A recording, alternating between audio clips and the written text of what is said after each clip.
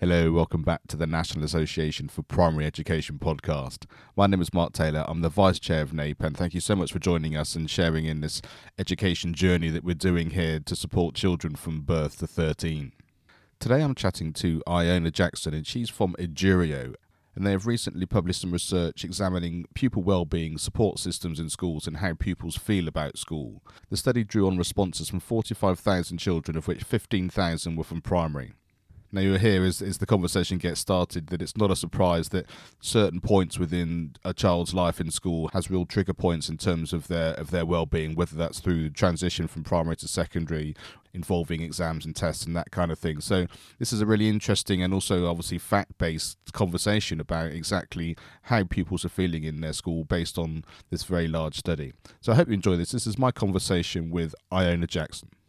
Hi, Iona. Thank you so much for joining us here on the podcast. It's been a little while since we spoke, and you were on the Education on Fire podcast on episode 228. So thanks very much. And for those people that haven't come across what it is that you do and exactly what Edurio is, give us a bit of a background on that. Sure. Thanks for having me again. It's a pleasure to be here. So Adurio, in more broad terms, is a stakeholder feedback company working with schools across England. We have a set of survey software that school leaders can arrange to take part in, and we have surveys that are for staff members, pupils, parents, and governors to give their feedback, and then for the school leaders to access and understand the results and take action off the back of it. As I mentioned, there's kind of 4 different key stakeholder groups that we currently work with, and the equality, diversity, and inclusion one, which you mentioned that I was talking to you about in an earlier podcast, is one of our staff surveys. But we also have pupil experience and learning experience and wellbeing that I'm here to talk about today. So give us a little bit of an understanding of what the pupil wellbeing covered and the breadth of it, the number of pupils in schools and that kind of thing. Certainly. So the Pupil Learning Experience and Wellbeing Review, which is our whole survey, is a survey that's broken into 3 parts, and we ran it in the summer. So from May to June of this year, we collected 45,000 responses from pupils across 165 schools. And the topics are quite wide-ranging. So we have things on learning environment and learning excellence, so things like curriculum, assessment, learning process, relationships, extracurricular activities, and things like that. And we also have a section on well-being, so health and emotional well-being, safeguarding, and workload. The report itself, which we launched in the end of November, focuses on well-being. The reason why we focus on well-being is twofold. Firstly, because it's so important. Everything that we covered is important, but well-being has been increasingly important in recent years and sort of compounded by the pandemic. And also because the scores for well-being were slightly lower than the scores for the other areas that we covered in the survey. So we launched our report, as I said, at the end of November. It is taking a closer look at the different elements of pupil well-being. So looking at overall well-being, stress, sleep quality, and other kind of symptoms of lower well-being, but also kind of some of the underlying causes of lower well-being and support that's available to pupils who are kind of struggling at any particular time. And so what findings came out of this? I guess ones that you maybe thought were likely to be the case, or anything which was surprising as well? Yeah, so I think one thing that we can take away from this is that a lot of the findings were unsurprising. They support other research that has been done in the past. There are some things which have changed quite significantly in our data set when you compare that to others. So it's possible that that is an implication of the kind of effect of the pandemic, or some other kind of changes over time. But the overall findings, so what we found is that overall pupils are struggling with well-being. Stress, overworking, sleep quality are an issue for a large number of pupils. So, for example, only around half of pupils said that they are feeling quite or very well at the moment overall. And around 4 in 10 said that they are sleeping quite or very well recently. And on the flip side, around half, so 46%, said that they're feeling stressed quite or very often. And 43% said that they are feeling overworked quite or very often. And there's some reasonably significant differences when looking at different age groups. So older pupils report lower well-being than younger pupils, and stress and loneliness increase, sleep quality decreases, and pupils feel worse overall as they grow older. So we saw kind of a negative trend when looking at overall well-being, dropping from 76% of pupils in year one who said that they felt well, and only a third of pupils by the time they were in GCSE and A-level years feeling well lately. And we all saw kind of relatively steady increases in stress as pupils went through the school years. And then when it comes to sleep quality and overworking, we saw a couple of spikes. We saw the overall increases in things kind of getting worse, so feeling overworked or not sleeping well. We did see the increases, but we also saw specific spikes at certain years. So in GCSE and A-level years, so year 11 and year 13, we saw spikes in poor sleeping and in feelings of overworking. And if I now kind of focus on the primary school side of things for a little while, because we kind of see throughout that it's worse for secondary school pupils, and I think that as reading this as a kind of primary school leader, you might think, oh, okay, we're doing all right, we're doing a lot better than other pupils in secondary schools, but there's still quite a lot to think about just within the primary years. So we can see, again, kind of relatively steady declines in well-being between years 1 and year 6. So looking at overall wellness, we can see, as I mentioned, 76% of year 1s and only 59% of year 6s. And we also see some relatively big drop-offs in well-being between year 6 and year 7. So the largest decrease in well-being, in overall well-being, came between year 6 and year 7 when pupils are making the transition to secondary school. And we also saw, as I mentioned, kind of some increases in stress and overworking as pupils go through primary school.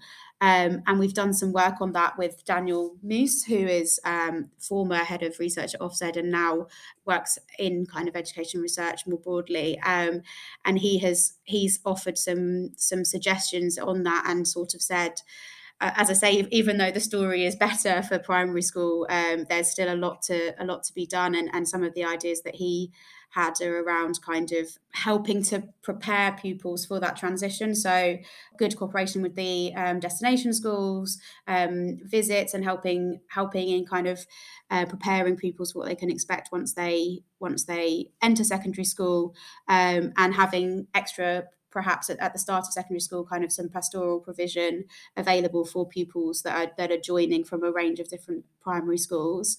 And also thinking about the increase in stress, the fact that by year 6 pupils are feeling more stress, and by year 7, again, there's perhaps something to be done on helping pupils to prepare for the increase in assessment and increase in kind of attainment-based focus as pupils move through the years. So as their understanding grows, so might their kind of feeling of academic pressure. And so perhaps there's more to be done to help create a culture where SATs in year 6 aren't the be-all and end-all, and that growth is central rather than raw attainment in pupil development. So that's a detour into the age side of things, and then I'll come back out now and talk about kind of support networks available when pupils are struggling. So overall, we found that loneliness was an issue for a quarter of pupils. 25% of pupils said that they felt lonely quite or very often. And only around half, so 53%, said that they felt lonely rarely or never. And actually, we found that many pupils don't feel that they have an adult at school that they can trust and talk to. So we found that just under 4 in 10, 37% of people said that they rarely or never have an adult at school who they trust and can talk to, whilst only 41% said that they feel that they do have somebody that they trust and can talk to quite or very often. And lastly, thinking about kind of support networks. So in a bit more detail, so we asked, who do you talk to when you feel sad or worried? And the largest group, the group which most people selected was parents. So 48% of people said they speak to their parents, 41% said they speak to their classmates, and then teachers came in third at 29%. So a relatively significant drop between non-teaching relationships and teachers. And I think relatively alarmingly, we found that 15% of pupils said that they speak to nobody when they're feeling sad or worried. So if I just quickly summarize that, I've spoken quite quickly and about a lot of things. So I'll just summarize those things. So what we found is that pupils are struggling with their overall well-being. Stress, overworking, and sleep quality is an issue for a large number of pupils. And we found that older pupils report lower well-being than younger pupils. Stress and loneliness increase, sleep quality decreases, and pupils feel worse overall as they grow older. And there's quite a lot to be done perhaps in the earlier years as a primary leader that can help with that. And then finally, I talked about loneliness, and we found that that's an issue for a quarter of pupils, and many feel that they don't have an adult at school they can talk to, and a higher proportion of pupils will talk to their classmates rather than their teachers. A whistle-stop tour through an awful lot of information. Hope that's useful. I think it's like you say, in so many ways it's unsurprising. And my overwhelming feeling, and it has been for a long time, is that well-being is talked a lot about in education, but the setup of education in so many ways is actually causing the problem. Like you say, the focus on SAT schools are accountable for all these things related to Ofsted. Children do transition in year 6 into year 7. There is a sense of, as you go through school, you can really see it. I mean, I've had the privilege of working across all age groups, and you have children coming in at the lower end into primary through nursery, and they're still just so excited about life, and everything's exciting, and it's based around play. And you just see, as each year goes by, they get slightly kind of a little bit more jaded, as it suddenly becomes more about more work. It's exciting to learn to read, and then you have to learn to read, and then you have to do this, and you have to do that, and then, like you say, there's this sort of testing going on and exams on the horizon. And of course, if the system was different, if the setup was different, if the accountability was different, then we wouldn't need this. And it's almost like some of the well-being provision and some of the things that are available are almost like sort of sticky plasters that you're putting on something from a wound that you're actually creating anyway, which I think is the main reason for thinking about sort of real change within education, which of course on Education on Fire we're talking about all the time.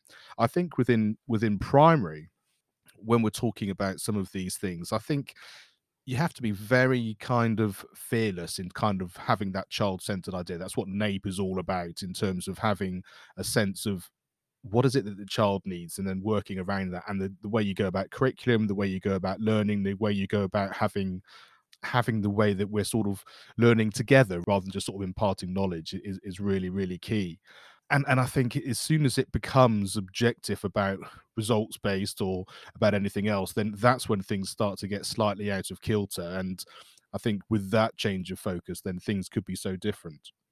I think it's really interesting, and actually, so as I mentioned, we've been working with Daniel Muse, and in the report, there's more reflections on that. There are more reflections on that from his side, and he shares other research where actually adolescence is hard, and it's not the one of the things that is a key thing to take away here is that this isn't all school's fault. That there are factors external to school and external to anything, so kind of biological factors, societal factors, and so on, that are contributing to lower well-being.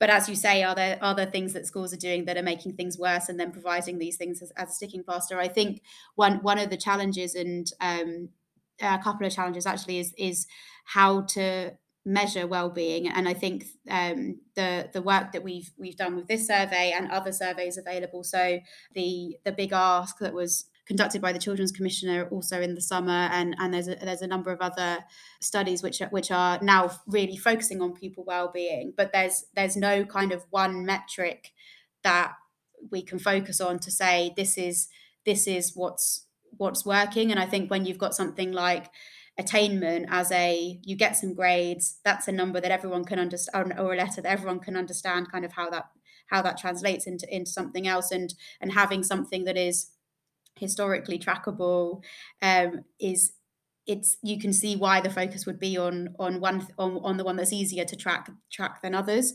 And we've spoken to some schools who've mentioned sort of they just didn't, they had various pastoral things in place, but it's hard to know that there's no easy measure of kind of how of the success of those different measures, until you have things like a survey that you can take ongoing to see how those results are changing.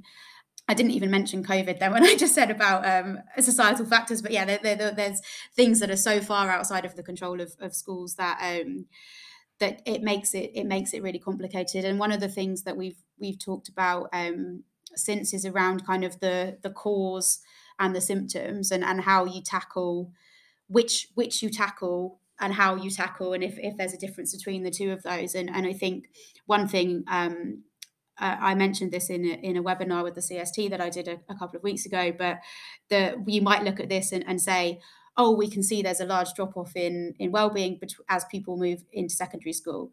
We can fix that by not sending pupils to secondary school. And that's obviously not a solution. That's not a workable solution. And so the focusing on managing the symptoms and managing kind of the feelings of anxiety that come with these changes is maybe time better spent. I also want to mention around kind of the attainment thing, that and this is something that is referenced by Daniel in the report. We had a trial run at not doing exams last year and the year before, with switching to the teacher assessment approach because of COVID, and we know that that's not perfect either. And I think we're at a point now where we know things aren't working, we know how the situation is, and I think it's kind of there's a lot to be done and a lot of things to try out, to see kind of what we can do going forward to improve these things or help pupils manage things that we can't influence. Yeah, I think there's some really important points there, and you're right about the external influences and biology, that kind of thing, especially for teenagers as they're going through. I think there are two or three things which can make a really big difference. One, I think, is related to the overwork, and that's actually having space around every child's life to actually have what they need, because they are working flat out in school for a number of hours. And then there's also a lot of homework. We've had teenagers go through the thing. There's a lot of work going on, and as parents, if you're trying to offer and support a broad lifestyle, which is very supportive, which includes sort of physical activity or clubs or the arts and that kind of thing. Of course, that all adds extra time pressure, but also has a real positive impact on having a broader kind of life balance, as it were, with those sorts of things. So I think having a broader curriculum or a broader focus on how much time is needed to rest and how much time is needed to actually have kind of a curriculum which has got the breadth and I guess the overall length of time needed, so that on any given day, if you need more time to relax or more time to recuperate or whatever, there's that sort of flexibility in there. And again, that becomes very personalized, and it's also very difficult to do in mass education. But I think even just thinking about those sorts of things would make a really big difference. And I think the transition from primary to secondary is really interesting. And I think a lot of anxiety comes from the unknown. And I think actually being able to have more ongoing relationships with secondary schools than primary, so they get to know what that environment is like. I think what you mentioned before about having, a little bit more of a transition both ends. So, being able to visit the school before you would go into year seven is really interesting. But I think also not having more than a day or two to acclimatize, and then you're into secondary school kind of thing. I know, for example, I think the first assembly my youngest daughter had in her secondary school mentioned doing GCSEs. And I Mm. think that's 5 years off of where they are now. At the moment, they're worried about how they find their class and who their friends are, and being alone and feeling lonely. I just think being aware of exactly the real pain points of many students and pupils at that sort of age, and how you then guide those sorts of things can make a really big difference. And of course, there isn't a one size fits all. Every school is different, every pupil's different, and that's a really big factor. And I think the other thing that you mentioned in terms of where you get support when you need it, and it's, you hope that a child feels like they can go to their parents, but that isn't always the case, or maybe they're not even in a situation where that would be the case. And of course, friends need to be part of your fabric and your framework, but of course they may not be the person that can give you the best advice, because of course they're in the same age and the same situation as you. So having someone outside of that, and a teacher, one of the things I've noticed with our children is the fact they always want to, necessarily, that sense of not getting it wrong, not feeling like you don't know something, or you're not able to cope with something. There isn't a culture within education about the failure idea, or not knowing, or it being okay to feel like you're struggling. And so it's that kind of, I guess that comes as part of, like we said, in terms of the space, in terms of the culture of what you think learning is all about, what it is that you're trying to do. And you're right about, talking about the GCSEs and A levels and those kind of things. You do have this sense of, actually, it's all about this day. It's all about this exam. This My whole life is going to change based on these few Mm. weeks.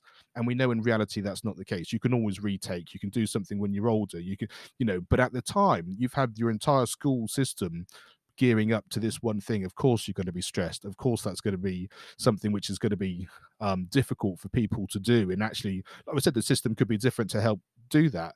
On the flip side, of course, is the fact that life isn't straightforward. And actually, you are going to have points in life where you're unhappy, that you are stressed. There is something going on which you have to deal with. And you need to have the tools and the understanding of knowing, actually, this is a stressful time, whether I want it to be like this or not, whether it's, in school, or whether it's when you're older, or whether you're going through a difficult period of anything. What are the tools? What's the understanding? Where's the place, and like I say, where's the mentor, where's the person you can go and get that support?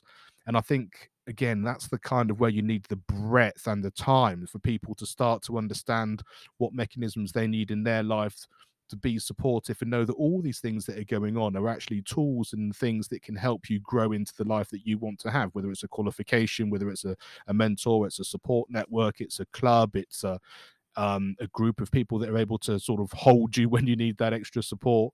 And all of these are incredibly important skills, which shouldn't be soft skills or academic skills, or however you want to compartmentalize them.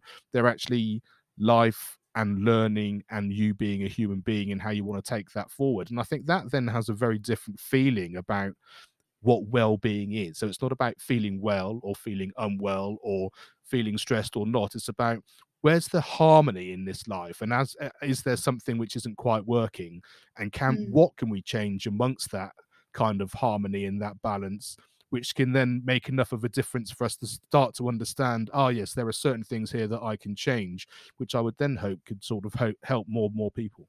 Yeah, I think on the what you were saying at the end there about kind of sometimes life is stressful. I think that's really really important to think about. And actually, as I mentioned, those kind of spikes in stress and in overworking and poor sleep quality at the point of GCSE and A level years. I think actually that's something that perhaps we can be talking about from the start of year 10 or somewhere, that we're heading into a period that is going to feel stressful. Here are some ways of managing stress and building resilience, and helping to develop those skills, rather than either being surprised that they're stressful. I think most from my perspective at least, I wasn't surprised that I was stressed when I was doing my GCSEs and A level, but I didn't actually have any coping mechanisms. It was just something that I'm stressed. I meant to be stressed because I'm doing GCSEs, but actually I could have perhaps had some kind of already been building in kind of mindfulness techniques or something that could help me to manage those things.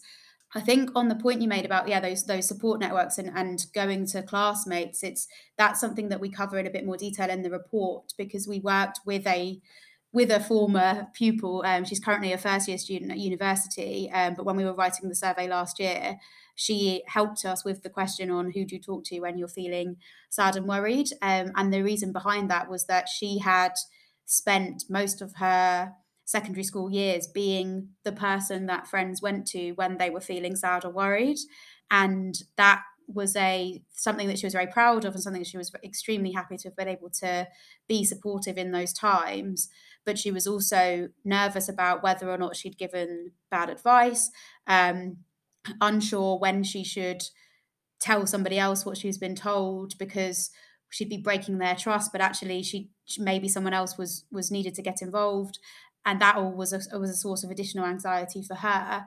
And I think you might end up in a position where if your main source of kind of support when you're stressed is another pupil, there might be a sort of vicious cycle when you get to stressful times for everybody. So around exam times, people are feeling stressed, talking to their friends about and needing support from their friends who are to help them through that stress.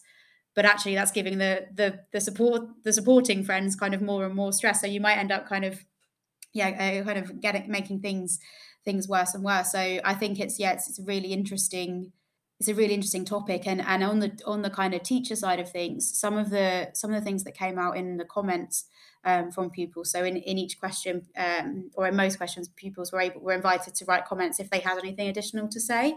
And in some of the comments, we see things that suggest that some pupils don't see their teachers as anything other than teachers. So, for example, this person is here to teach me maths. They're not here to. I shouldn't be asking them for help on anything else because they're a maths teacher, and that's what our relationship is. And so I think there's an element of, and I don't know how prevalent that is because that's come up in a couple of comments rather than something that we kind of asked outright.